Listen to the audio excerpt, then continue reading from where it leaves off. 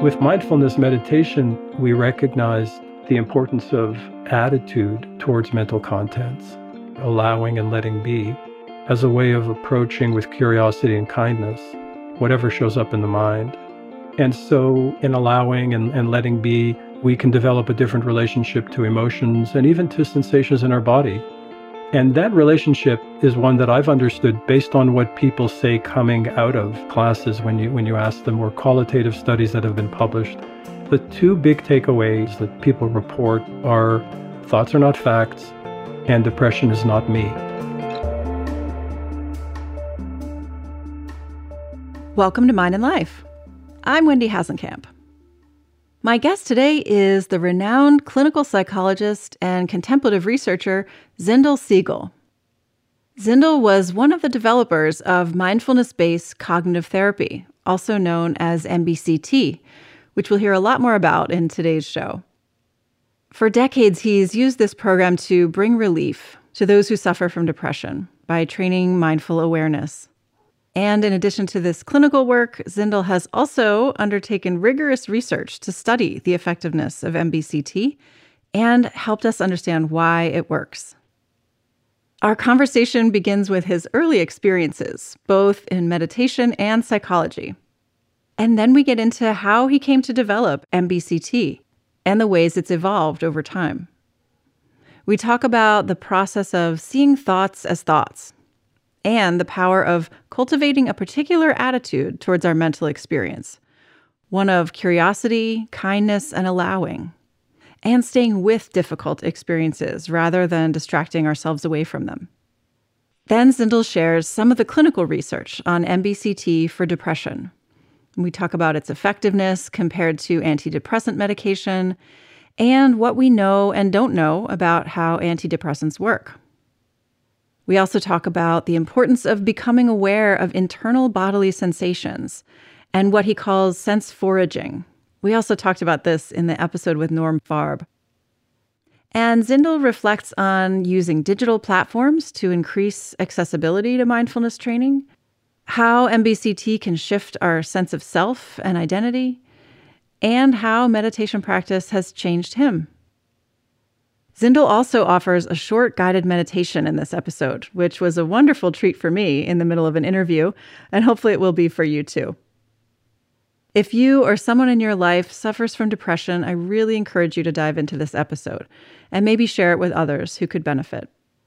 There are a lot of great insights here about the key factors and mindset shifts that seem to be most effective, not only in treating clinical depression, but also just dealing with negative thoughts in general, which is something we all experience. There's much more from Zindel in the show notes, including talks, research papers, and links to resources he's developed for those who are struggling with depression. Zindel is truly one of the leaders in contemplative science. His work has had huge impact, and he's been in the field since the early days, so it was wonderful to have a chance to chat with him. I hope you enjoy this conversation and get as much out of it as I did. It's my pleasure to share with you Zindel Segal. I'm so pleased to be joined today by Zindel Segal. Zindel, welcome, and thank you so much for being here. Pleasure to be here, Wendy. Thank you. I'd love to hear a little bit of your personal story to begin and kind of how you got interested in clinical psychology and then more in the mindfulness direction. Where did that start for you? It started at McGill when I was doing my undergraduate work there, and ended up going to become initiated in transcendental meditation and living in two worlds, really, the world of empirical science and evidence, and also the world of meditation and somewhat, I think at that time, exotic practices related to soul travel and all kinds of things that were sort of in the air.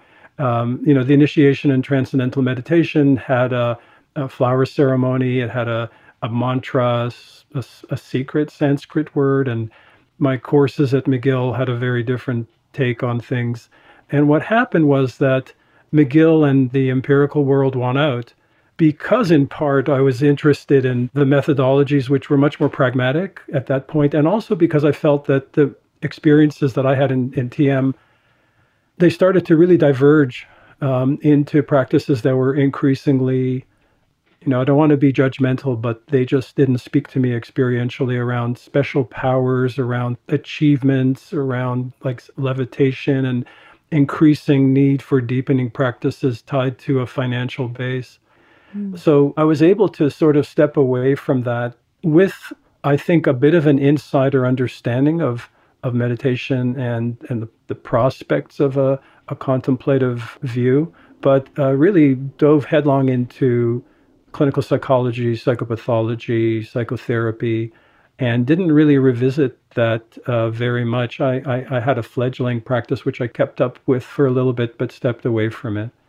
And then re entered the world of contemplative practices as a cognitive therapist. And an unusual way in, I think, because it was a rediscovery in some ways of some of the aspects of contemplative practice, which were validated, ironically, because I found them in moments of therapy. Do you think that your earlier experiences with TM and those kind of practices, did that steer you towards psychology as a way of studying the mind? Like, did that begin your interest in what's going on in the mind, and then you kind of jumped into the more academic path? I think that they were both operating on me and my choices at the same time. I mean, I was interested in that whole direction, practicing Tai Chi and understanding the capacities of the mind, and maybe even some of the hidden capacities of the mind. But I think from a phenomenological point of view, I wasn't really connecting with the promise and prospects of what those paths were able to speak about. I mean, I was able experientially to connect with the calm, the relaxation, and to some extent, a view that's a little bit less striving and doing oriented. Mm. But then they started to diverge, and maybe it's because those practices at that point were trying to speak to, someone in their early 20s and needed to sort of promise fireworks to keep people still practicing or believing. But the more fireworks, the less credibility. Interesting. So you studied clinical psychology then without really any contemplative interaction. And, of course, you famously have been one of the founders of mindfulness-based cognitive therapy, a very successful therapeutic approach. So were there other approaches being developed prior to then adding the mindfulness in, or how did that come to evolve? Well, it's interesting. That came out of a struggle with different factions inside psychotherapy and inside psychopathology and inside depression, really. So I kind of stepped away from a lot of the contemplative world in terms of practices. I still read a little bit here and then. I was aware of it. I was familiar with it. But the energies that I had when I graduated and started to work in the area were really to try to validate the prospect of psychological treatments being helpful in depression and anxiety. At that time, the counter narrative really was that these were biological disorders, heavily brain-based, and therefore required brain and physical types of interventions like medications. Mm-hmm. And that there really was very little room for psychotherapy. And in those days, a lot of the therapies had a very psychodynamic bent to them. And that group of people was always skeptical of evidence and always skeptical of evaluation and felt that many of the truths they worked by were fairly self-evident. And so I was, once again, I think, fueled by the energy of belonging to a faction that was trying to show cognitive therapy, a talk therapy in a lot of ways could be effective in helping these folks to learn how to manage their symptoms and also to continue to manage themselves and their mood disorder once they were no longer in treatment. And there were some really interesting studies around the same time I did a postdoc that showed some hint of equivalence between cognitive therapy and antidepressant medication. And so this fueled a very fertile intellectual debate between sort of the quote, forces of biological psychiatry and the forces of psychotherapy and cognitive therapy, and increasingly melding with questions that I think a lot of contemplative practices take up themselves, like wellness, personal agency, emotion regulation. And those things seem to provide more of a land bridge, I think, between my interests than I'd previously encountered. Hmm. Can you share a little bit about the development of MBCT, mindfulness-based cognitive therapy, and just how that came to pass? Yeah. So there I was, firmly ensconced running a cognitive therapy unit, offering 16 to 20 sessions of cognitive therapy for people with depression and dealing with, psychiatry and some of the narratives that were floating around. And at the time, I received a very small grant from the MacArthur Foundation to develop a companion form of cognitive therapy for people who had recovered and were looking to stay well. Because as we know, depression itself is often a recurrent and chronic disorder that can keep coming back into people's lives. That's one of the difficulties it presents. And a lot of the focus, understandably, was on how to get people better because depression does carry a higher risk for suicide, self-harm, and other outcomes. So, you really want to help to restore people to a place of better functioning. But then once they're there, there's still a risk for relapse and recurrence. And there was another therapy called interpersonal psychotherapy, which had published an influential paper showing that if you modify interpersonal therapy for people in recovery by giving it to them once a month and focusing on the sort of ongoing hassles or difficulties that people have, you can keep people well over 3 years. Not as well as antidepressant for 3 years, but better than people who have been taken off an antidepressant and received placebo. Okay. And so Ellen Frank and David Kupfer, who were involved with the MacArthur Foundation for the Mood Disorder Network, reached out to me and said, can you do the same thing for cognitive therapy? Can you transform cognitive therapy into an approach that can be delivered once a month, maybe cognitive therapy light, and people can continue to do this? And so I got that money. And what I did with it was I actually got in touch with John Teasdale and Mark Williams and said to them, can we work on this project together? Because John and Mark had been doing some very cool research on mood-dependent memory, differential activation of cognitive constructs.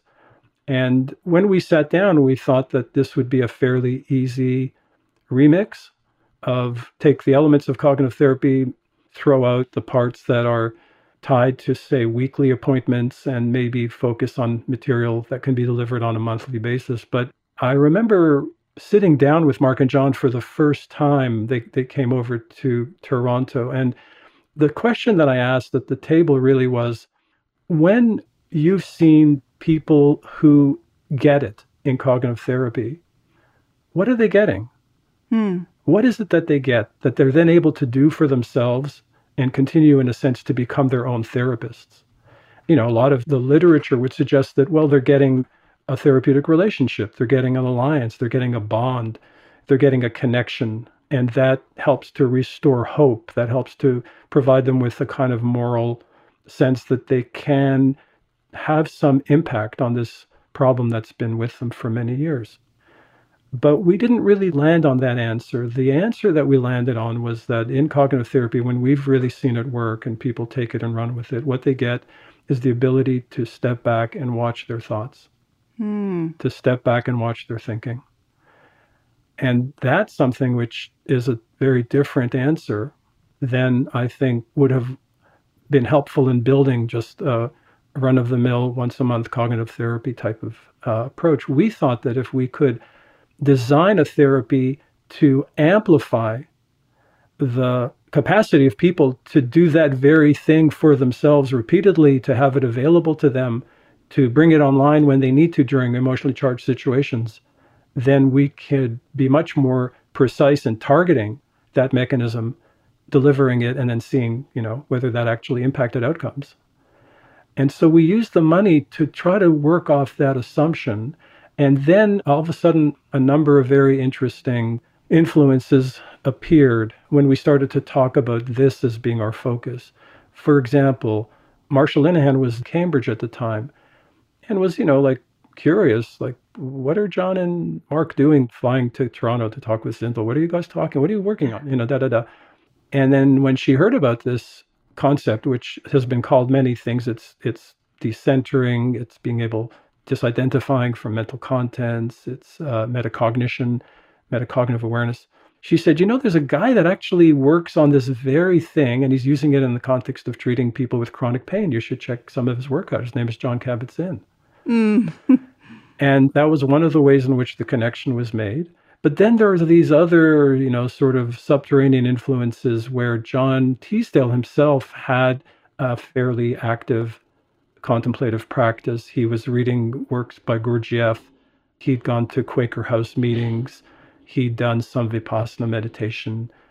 Mark Williams himself was an Anglican priest, ordained as an Anglican priest while completing his studies, but had stepped away from it because of the experiences that he had, which I think weren't self-enhancing in that context. So he'd stepped away from it, and in a way, not that different from my experiences with TM. So John was a little bit more of a magnet. And then we wrote a letter to Jon Kabat-Zinn, basically openly saying, we've read your work, we've admired it. Would you be open to us coming and chatting with you? And before we did that, we actually bought a copy of Full Catastrophe Living. We went to the local bookstore, bought a copy of the book, and started to read through it, because the notion of teaching people to meditate as a objective psychiatric treatment for disabling disorder, it didn't seem like it was a smart career move for us at the time. Right. And so we wanted to see, like, when you read John's writing about the book, there was an article in the American Journal of Psychiatry and another one, I think, in a pain journal that we read, but we didn't know what the actual protocol was for teaching this. And so in Full Catastrophe Living, we happened upon a number of examples that he gave. There was one example of a man who was driven by routines and ended up washing his car in his driveway at midnight because he had to get through his to-do list of the day.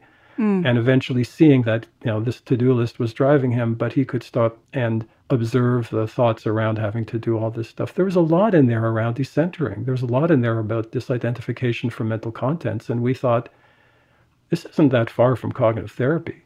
Right. And if mindfulness meditation is like a Rolls Royce vehicle that allows you to get there, compared to like a rickety car that psychotherapy can sometimes be, that people leave therapy without necessarily developing metacognitive skills. They develop other things that could be helpful.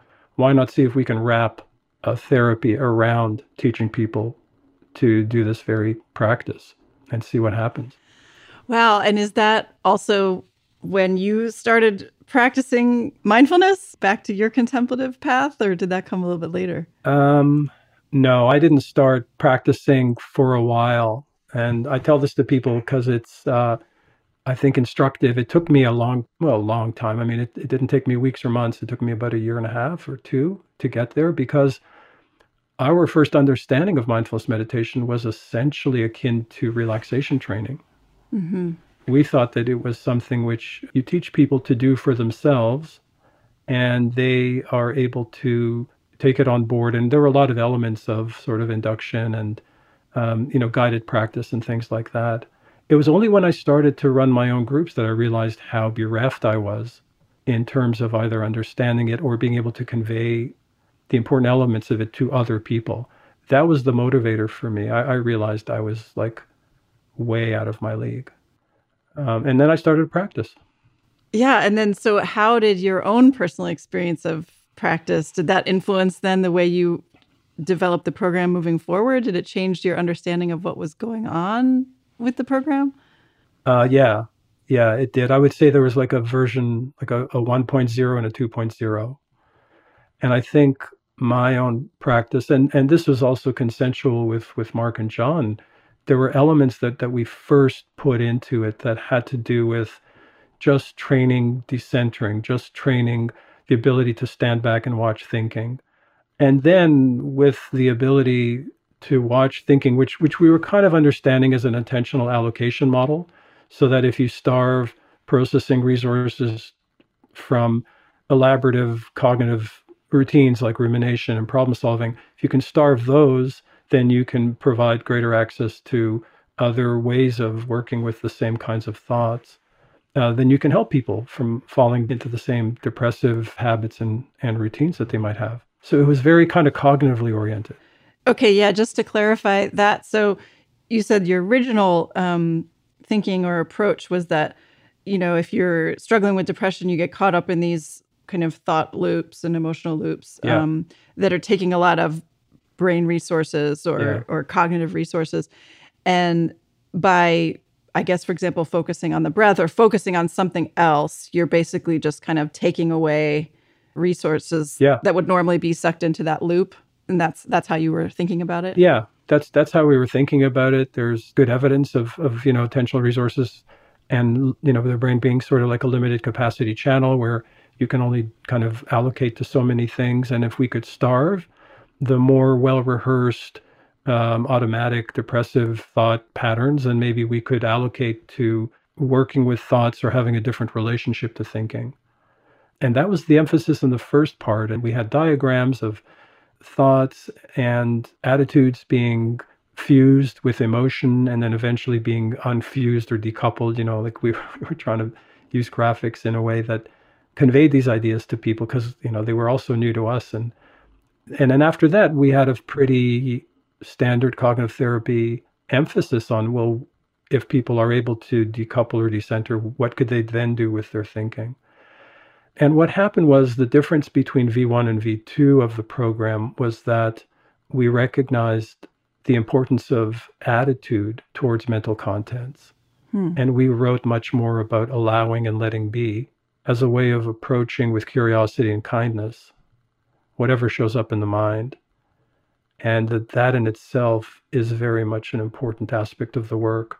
And we rewrote the sections of the book to emphasize that more, that we were not trying to necessarily get people to engage with their thoughts as much as engage with the attitude of grounding themselves initially, and then from that place approaching with curiosity, with kindness, their experiences, whether it's in the body, whether it's through thinking, whether it's through emotions that come up, and to watch those phenomena as they potentially change over time, to label their qualities, to notice the flux and the ebb and the flow in concepts that are represented in the mind as static, never changing, unyielding, and continually plaguing them.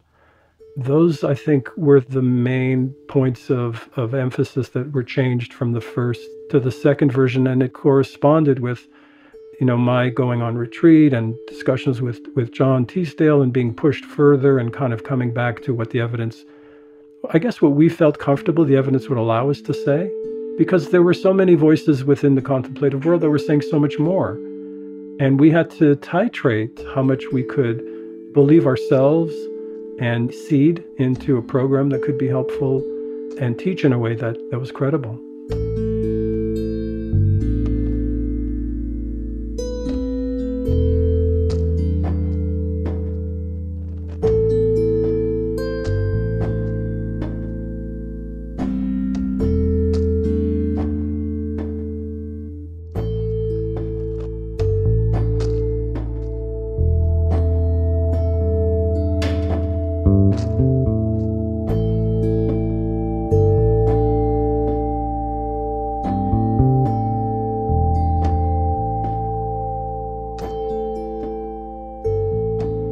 So yeah, that's really interesting. It sounds like, I guess what's coming up for me as I'm listening to you describe these processes, it's like the old model, V1 model, was almost thinking of switching train tracks, right? Like your mind can be on this one path, but then you take it away and focus on something else, almost like a distraction, like simple distraction. But then I suppose you could just go back, right?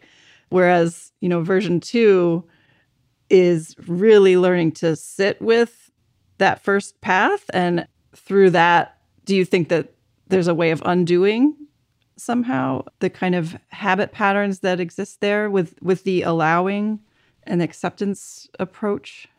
Yeah, I do. I mean, it's not like the V1 work isn't still being promulgated these days. It is. If you look at anxiety bias modification, there is a very strong series of procedures that have been labeled under anxiety bias modification, where people are trained to, if they see an anxiety cue, to direct their attention elsewhere. Mm-hmm. It's a very easy to train type of skill. Initially, it was just trained in the lab. People would see words on the screen and they were then asked to direct their attention elsewhere. And then these cues had a less powerful hold and grip on them the next time they saw them. The problem is when they try to evaluate this work in a real world context with people that are much more symptomatic, it does not transfer.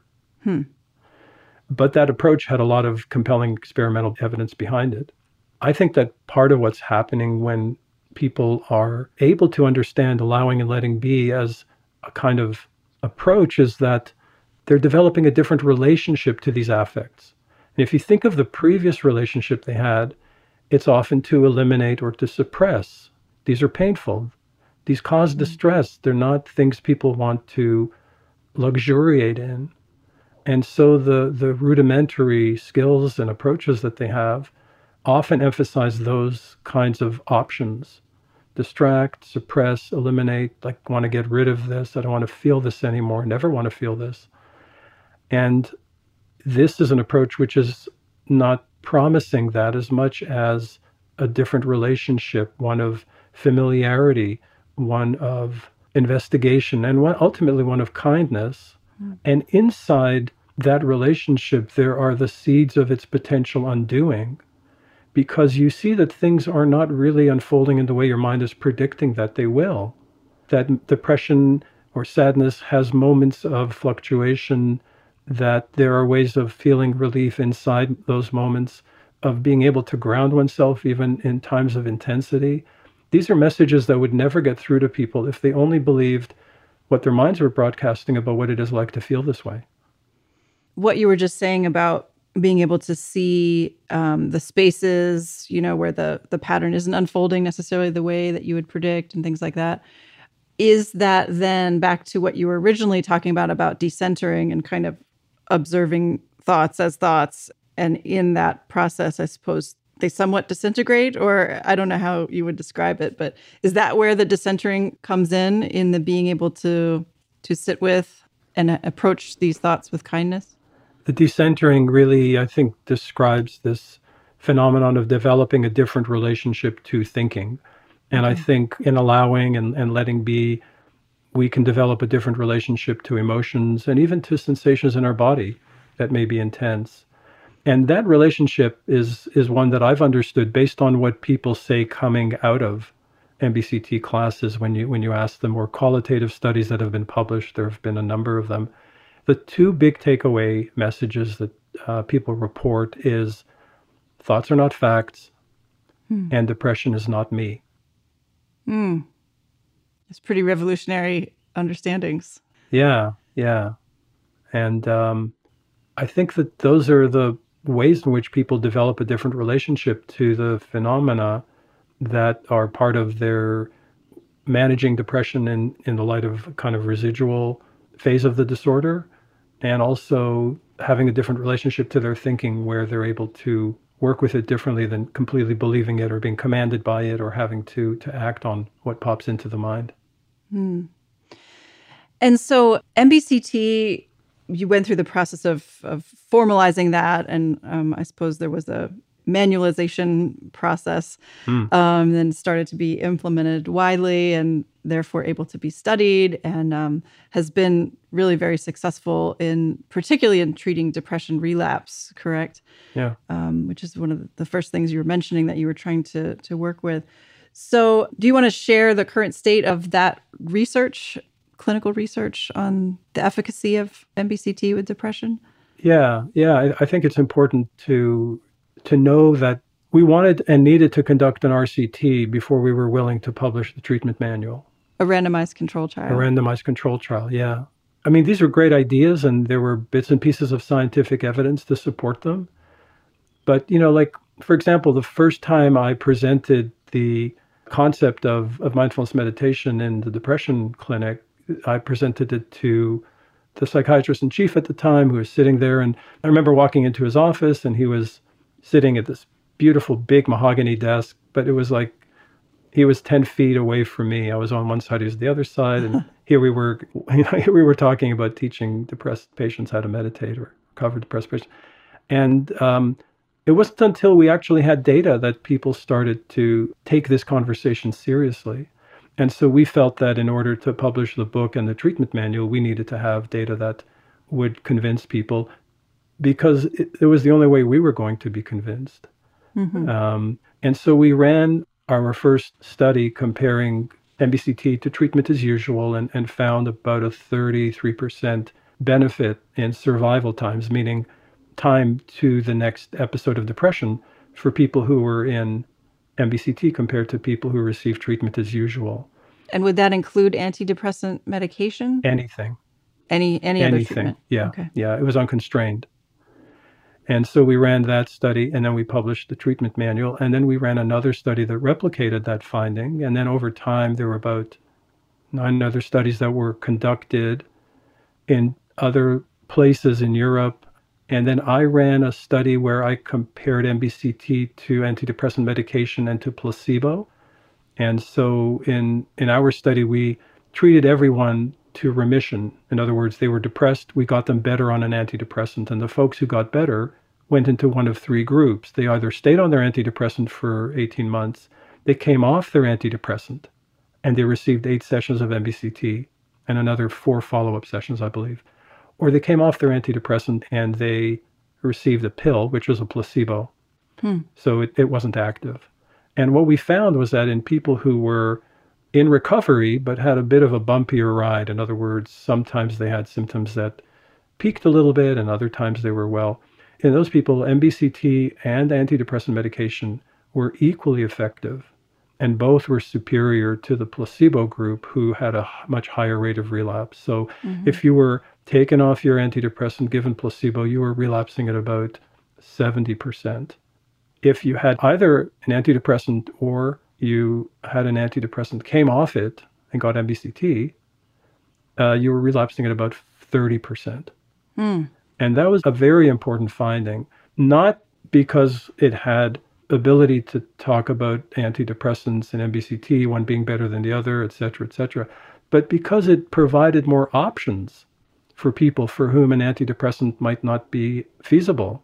You know, if you're in the first trimester and you're pregnant, you may not want to start an antidepressant. If you have difficult side effects, you may have to come off your antidepressant. And here's something that you can do for yourself that may provide a good measure of protection.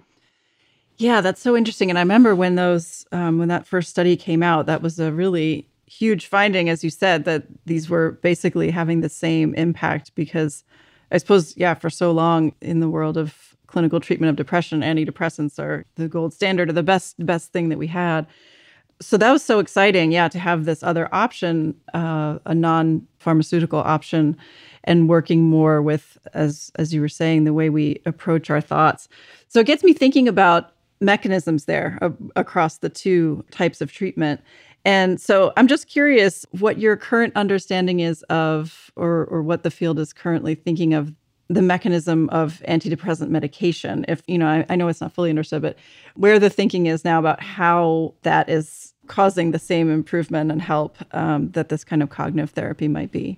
It's a great question, and it's a question of sort of perennial debate. I think 4 weeks ago or something, there was an article that came out in, was it Nature Neuroscience Reports or Science Reports, where I think this is a academic at University College London basically said, the neurotransmitter monoamine hypotheses or other serotonin hypotheses of depression actually don't hold water. Right. And so SSRIs are a bit of a hoax, in the sense that the theory underlying how they work doesn't seem to really add up when you look at the studies. And so I think when we speak about antidepressants, it could be a hot button issue for some people, but I think we need to distinguish between efficacy and the theoretical background between them. I think the efficacy is there. I think they work. I think they work for people. As you increase the severity of the depression itself, I think you increase the likelihood of a therapeutic response to an antidepressant. And as far as if it's serotonin transporter uptake changes or other things like that, it's still a little bit murky. But it doesn't mean that the whole thing is sort of false. Right. And I think that for me, the best evidence that I've seen is a study that Helen Mayberg and published in 2004, I think, where she compared cognitive therapy and antidepressant treatment for depression. And what she found, this is a PET study, and we were involved in providing the cognitive therapy, and she was involved with the neuroimaging and the antidepressant. And what she found was that there's this region of the brain called BA, I think it's 25 or 26, where if people respond to treatments for depression, that region becomes more active. And the antidepressant medication seemed to activate this region, by moving from the bottom of the brain to the top of the brain. So by activating limbic structures and activating more subcortical structures, leading to activation of BA25. Cognitive therapy, on the other hand, activated BA25, but it took a different route. It went from the top down. So it utilized, I think, either like hippocampal structures, maybe cingulate-related structures, to blaze a path down towards BA25. And if you think about it, the activities inside an antidepressant versus the kind of cognitive heavy activities inside cognitive therapy, it makes sense that they're leveraging different parts of the brain, both of them trying to activate BA25. And if you look at studies of deep brain stimulation where they implant an electrode into this region, it's BA25 that they're trying to activate. And when they turn on the current, people do report a significant change in mood, a significant change, even in perception of seeing colors more broadly. And so I think there are different pathways to activate parts of the brain that are involved with regulating emotions and maybe even regulating some of the neurovegetative features of depression. They may not be the same because the procedures differ. Yeah, that's fascinating. I had forgotten about that work about I think it's called the subgenual anterior cingulate. Yeah. Yeah. So that's interesting in that it kind of puts a pinpoint in a region of the brain that seems to be really relevant. And at the same time, I think so much of these cognitive patterns that anyone experiences, with any kind of rumination or thought patterns are just widely distributed right across the whole brain. So That's so interesting, like how one specific region could be affecting something that actually is such a global phenomenon. I heard about that also recently, that there's thinking now that the serotonin hypothesis around depression is kind of being overturned, or it's not as solid as they thought. Maybe just to flesh out for the audience, I think that hypothesis developed because many effective antidepressants acted on the serotonin system in a way that increased the amount of serotonin available for processing. So therefore, it made sense to think that maybe the problem was some sort of deficit.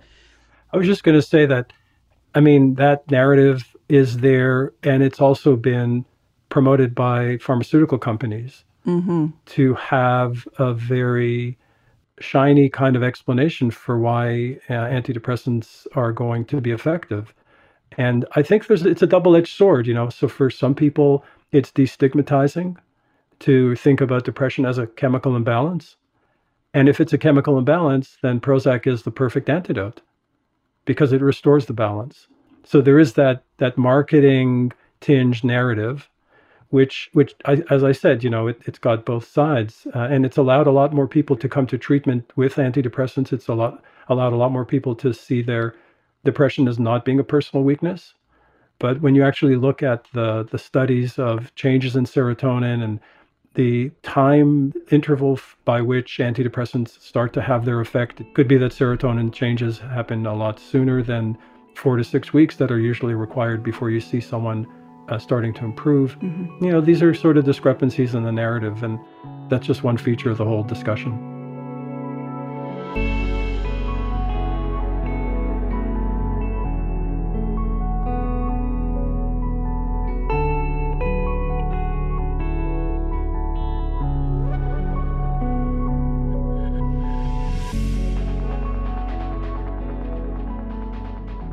Maybe we can talk a little bit about specifically why MBCT and mindfulness might be helpful in the case of relapse.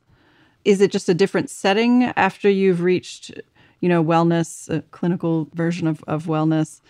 Is it a different container, I suppose, the way that you might precipitate into another episode of depression rather than the experience of being in an initial episode? Yeah. I think one of the questions that we ran into when we were developing MBCT was, well, why not just do more cognitive therapy? Because we know that it works, and we don't need to go through this whole hoopla of teaching people to meditate and do this and that. And I think one of the ways of understanding it is that people find themselves in a different phenomenological state when they're in remission from depression. So if you think of cognitive therapy, you often need negative thinking and harsh judgmental thoughts and very rigid attitudes to be present as the grist for the mill of the therapeutic work. When people are in remission, they often don't have these kinds of thoughts about themselves floating around. They may be more integrated. They may be more functional in the ways that they want to be. They might have extended periods of feeling well. But I think the risk is that for people who are vulnerable, setbacks can sometimes tip them into a way of thinking that resembles how they viewed themselves when they were depressed. And when vulnerable people get tipped into that way of thinking, it can come on very quickly and very suddenly. So, of course, they can always just pull out their cognitive therapy worksheets and their therapy materials and get to work and address their thoughts in that way. But it could have been 9 months ago. It could have been 2 years ago. And how much of that is going to stay with them? Mm-hmm. With mindfulness, you're actually practicing it every day. And you do not need the negativity, the failure, the judgments to be what your mind is working with. It can just be whatever shows up as you intend to watch your breathing or walk with intention or engage in an activity and pay attention to it. As your mind is taken away elsewhere, as your mind wanders, there is the opportunity to recognize that and return and strengthen that capacity for being grounded and present with whatever shows up. Even when you're at the bank in a long line, although who goes to the bank these days because so much of this stuff is done online. I've got to stop using that example. If you're waiting to fill your car up with gas, which we still do, and you notice irritation, that can become a focus to work with. And so you're keeping these skills fresh and accessible and practicing, let's say, on low intensity stimuli. So if something really does come at you as a setback, as it does in all of our lives, those skills are still available, and they would have been, I think, a little bit more finely tuned than having to dust off the CBT approaches and reapplying them. I think that's one of the beauties of the mindfulness approach that we try to emphasize to our folks. I like that, keeping it fresh. Yeah. I also love how the skills translate. You can work in daily little experiences, and then you've kind of got those tools and skill sets just ready for more destabilizing experiences, I suppose. Yeah. I know you've done a lot of work too with Norm Farb, who I've also recently spoken to for the podcast. I don't know if you want to share anything about your collaborative work with him, maybe around brain networks and default mode and tereception, anything like that. And also, I know you're working on a book with him too, so I'd love to hear about that. Yeah. So I guess here's where I go rogue a little bit. Great. And I'll tell you where that comes from, because it's really connected to the last thing we talked about, which is practice. So when we developed MBCT, I was like hardcore about 40 minutes of practice. A body scan that's less than 40 minutes is not a body scan. Sitting meditation is not. And there was that, I guess, attachment to an ideal of how practice should take place. And I've stepped back from that. But in the early days, I would say that if I was running a group and we got to session 8, and so what do people think that they're going to be able to do as their ongoing practice? And a lot of people would honestly say, I just can't see myself practicing 30 or 40 minutes a day. I mean, I might do that once or twice on the weekend, but I just, and like my heart would sink and like, oh my God, this person's not going to, be able to benefit from the sunshine that this practice provides to them in their lives. Or have I done a bad job as an instructor? And it didn't last for long, but I did step away from that. And I think part of the reason I stepped away from that is because I was routinely seeing how little people practice formal mindfulness meditation after the course was over. However, they did do other things. And what they did was subscribe to informal practices. So the 3-minute breathing space is probably the most widely subscribed practice after an MBCT class that people say they will carry on. Okay. Can you describe that briefly? Can I guide you in it? That would be wonderful. Okay. And then we can see what you think about it. Okay, great. Okay. So just take a second to maybe fully arrive and find a way of sitting that's comfortable and supportive.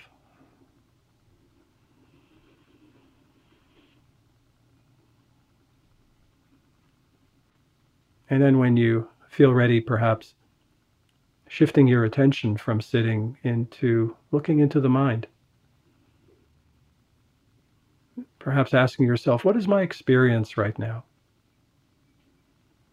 What thoughts are here? What feelings are present? What bodily sensations are making themselves known? And as best you can, simply allowing all of these elements to be here. Watching, observing them from one moment to the next.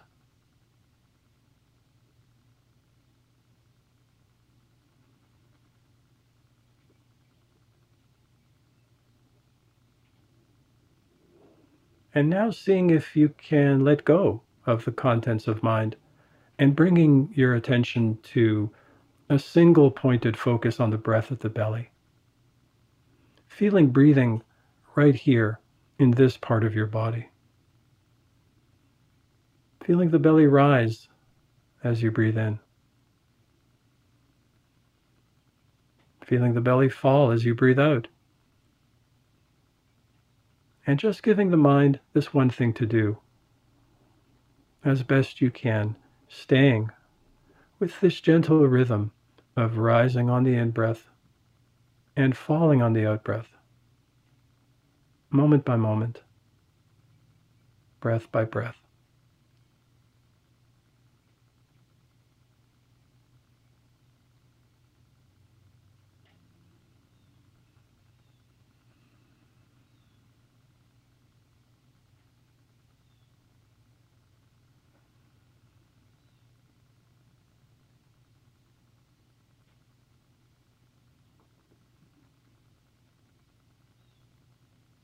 And now seeing if you can expand your attention around your belly, around your breathing, allowing the attention to radiate outwards into the whole body.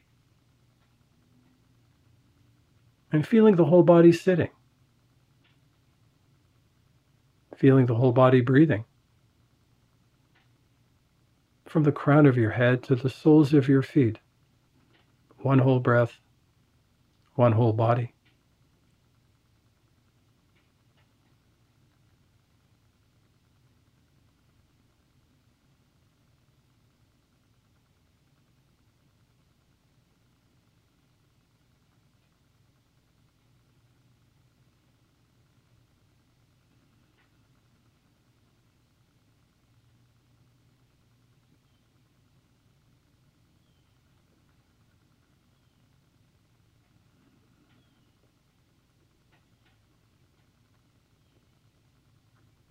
And then when you're ready, just opening up your eyes and returning your attention to the room.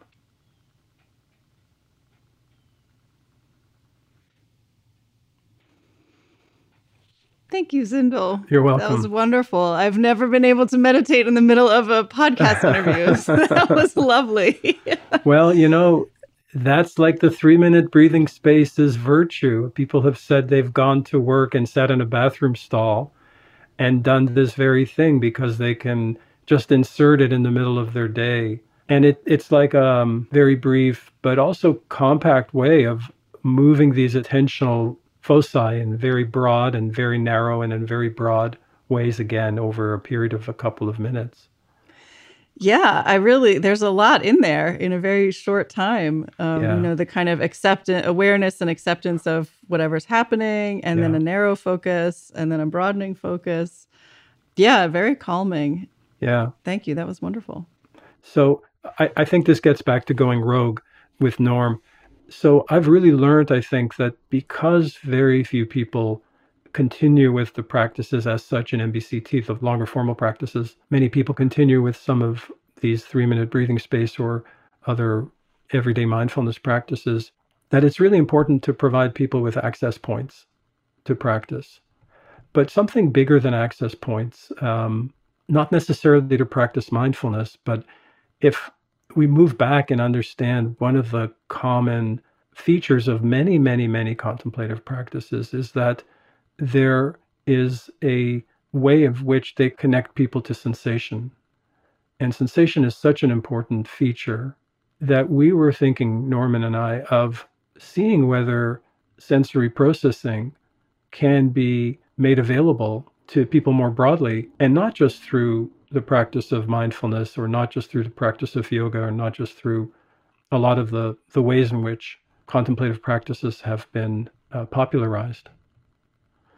And so, along with that, there's some very new and interesting science around interoceptive awareness, or science of interoception, that suggests that when we are able to connect with sensation, and I'm talking about ambient ubiquitous sensation, not any particular type of sensation, there is this natural quieting of midline prefrontal structures that are ordinarily kind of working and dominating the brain's processing, and taking away activation from lateralized sensory processes more at the back of the brain.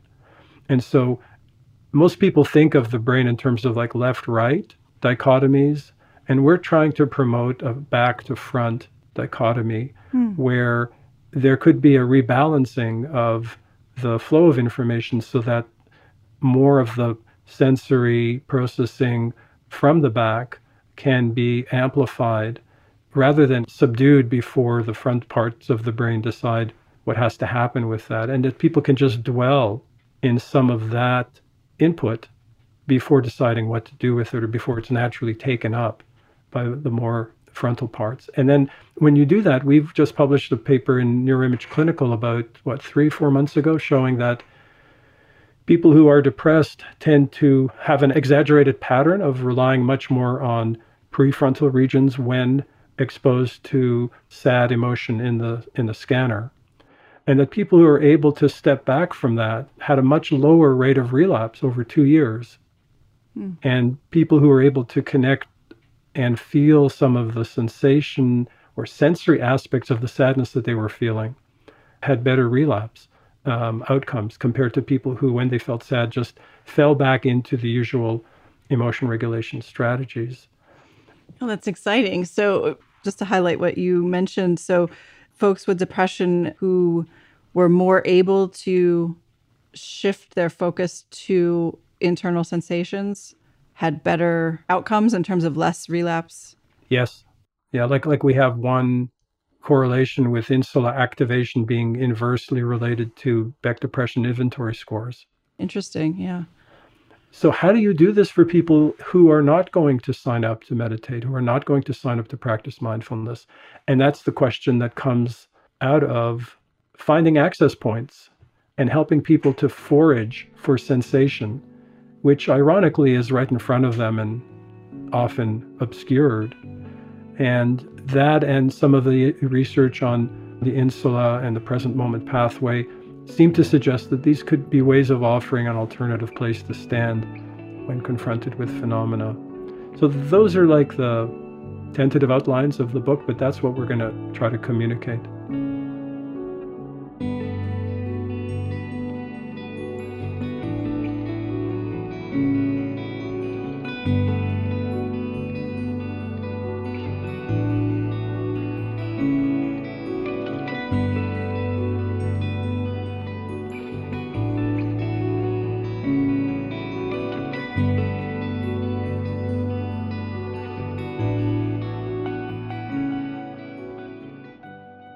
I know you've also done a lot of work using digital platforms and ways to allow these practices to be more accessible to more people. Do you want to share the current state of what you've been involved in with that? Yeah, thanks for asking. It's been really interesting because the starting point for a lot of the digital work, once again, comes down to access. And when you have a disorder that's as prevalent as depression or anxiety, and you see that it's so large, there's always going to be a mismatch between the number of people who need care and the number of people who can provide it, even if you end up training a lot of therapists. And so I've worked really beautifully with Sona Dimijian to digitize mindfulness-based cognitive therapy so that people could access it via a browser-based program and watch sessions that require about an hour and a half of seat time. And we've tried to replicate the experience that they would receive if they were coming in person to a hospital or a clinic or a private practice. And it's been challenging in a way because there is a like a romantic tendency inside the meditation community to say that, you know, things cannot be codified. Mm. Workbooks are objects of suspicion. This has to be something which is constructed in the moment creatively. And I understand that, but if that's all that it is, it's going to be really hard to communicate it to the next generation who might want to take this on. And so we were very careful when we tried to digitize MBCT to get input from people like Sharon Salzberg and John Kabat-Zinn and others who reviewed and took a look at our materials. And what we kept at the heart of it was really the practice and the inquiry, unpacking the practice so that people could see what's the relevance of eating a raisin for my struggles with depression? What's the relevance of focusing on my left knee for my struggles with depression? Mm. And so they get to practice and they get to watch myself and Sona in a group where we lead people in answering and discussing some of these same questions. It's been very interesting. We've evaluated the mindful mood balance approach and found in a study that we published in 2020 that just adding it to the usual depression care that people receive in an HMO led to about a 30% decrease of depression scores in people who are already receiving either an antidepressant or work with a behavioral health specialist. Wow. And so we're very encouraged by the fact that it could be made more accessible. Now, I think one of the problems is that technology changes, and I think some people might feel that like a browser-based program is a total dinosaur because people want things either on apps or they want to have their content broken up into 10-minute chunks. Mm-hmm. And yet you know that the integrity of the material itself and how it needs to be taught can't really be, I don't know, can it be taught in 10-minute chunks and still have its effectiveness? I think like really clever minds are going to have to struggle with that going forward. Yeah, that's great. So you haven't turned it into an app. No. It's still browser No, based. Okay, still great. old school browser. Yeah, yeah. I was thinking about young folks today, and we hear so much about the really striking increase in anxiety and depression in that population. And I'm just wondering if you have specific thoughts about the challenges that they're dealing with, or if you've interacted with that community around these mindfulness approaches. I think they're growing up in a different environment. When I was starting out, it was like you would get something to read in a brown paper bag sent to you from Menlo Park, California. It could have been pornography. It turns out it was soul travel. Maybe that's like spiritual pornography. I don't know. But it was hidden. It was, and maybe the hiddenness was part of the attraction. I don't know. But these days, that's not the case. Like people are growing up, meditation, mindfulness, yoga, wellness practices, apps are part of the landscape. And I think that's really, really good because it's not stigmatizing to access these things, to do them for yourself. I think the prospects of doing them for reasons related to health rather than reasons to spirituality are seen as equally valid. But I think that when you dive a little bit deeper into the usage and user statistics, what you find is that the vast majority of people skim the surface of utilization. Only smaller amounts of users actually move past, the first couple of pages and stay with the program. And yet I think that this is more a feature of our time, where people prefer to read headlines versus a full news story, where people prefer to get sound bites compared to context. And so I'm not saying that that's like a bad thing and it has to change. I think we have to find a way to work inside of that context to come across in ways that message the real profound potential of all of these practices. And maybe, what I've noticed is with younger populations, sometimes it's much better to start with movement rather than starting with, sit on a pillow and close your eyes, because sometimes that doesn't get any traction. And that's where I think access points related to sense foraging can play a huge role, because sensing and sensory experiences are something that anyone can have access to. And it can sometimes take away the pressure for people to find the thing inside meditation that they think other people want to hear about or that they're looking for. And if we can maybe make it initially as a conversation about sense foraging, finding points of access, it can lead to further practice down the road. And I think what's needed are these kind of portals into people's engagement. One last thing, I know we're coming up on our time. Yeah. I'm just thinking about the concept of self, just so central in Buddhist philosophy, and, certain practitioners of mindfulness will go down that path about deconstructing the self. And identity feels like a really central part of depression, or the experience of depression. So I'm wondering if MBCT or your approach goes there at all with the concepts of self, or is that kind of a different plane than that works on? What would you guess? I would guess it doesn't go there explicitly, but it might be happening implicitly. Yeah. I mean, there's nothing in our curriculum that talks about not self. Right. But there's a lot in our curriculum that talks about not identifying with mental contents.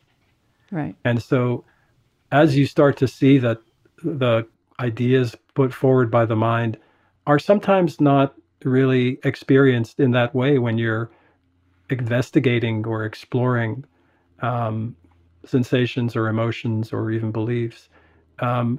You can do that at the level of individual thoughts, or watch individual thoughts that have a strong emotional charge, and then see yourself, watch them kind of enter the mind and float past without you having to do something about them.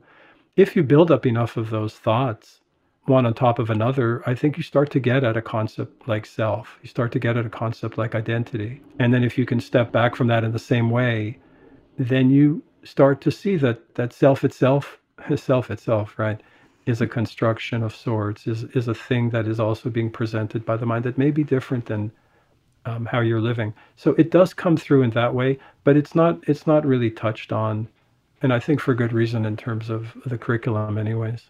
Yeah, that makes sense. And I'm also remembering what you said in the beginning about people who come out of this practice, that one of their big take homes is depression is not me, right? Yeah. That's a self That's change. already, yeah. That's really interesting. I'm kind of curious, just to ask you before we sign off, how you feel that your practice and your engagement with all of this space has changed your life and your personal experience, if you have reflections. Yeah, that's a great question. I mean, I still practice. I still sit in the mornings, and sometimes, when people ask that question, I think if I get it at trainings or retreats, I think they want to hear about dramatic changes. And I can't say that I've noticed dramatic changes. I'll say I noticed some things have fallen off. And those, I think, are connected to right speech. So being critical of other people, being judgmental of other people, it's far less reflexive than it used to be, and it's far less comforting. I've noticed that. I'm not a saint, but I've noticed that. And I also think there's just more of a sense of a responsibility to take care of other things that I can take care of, locally, or to be helpful. So I think there's something of a right view that informs a lot of my behavior. Sometimes if I'm, running around and just doing, I can remind myself to be more deliberate, and that's also a big change. I'd say those are the things that are kind of salient to me. I think on the outside, I don't know what other people would say. That's always the test, right? That is a test. It's a test of sorts, yeah. Yeah. Well, thank you so much, Zindel. This has been really wonderful to chat, and thank you so much for all of your groundbreaking and very important work in this field. And thank you for taking the time to be on the show today. Thanks, Wendy. It's a pleasure to talk about all of these topics because they intersect in such interesting ways, and it's always great to discuss how that happens. Thank you.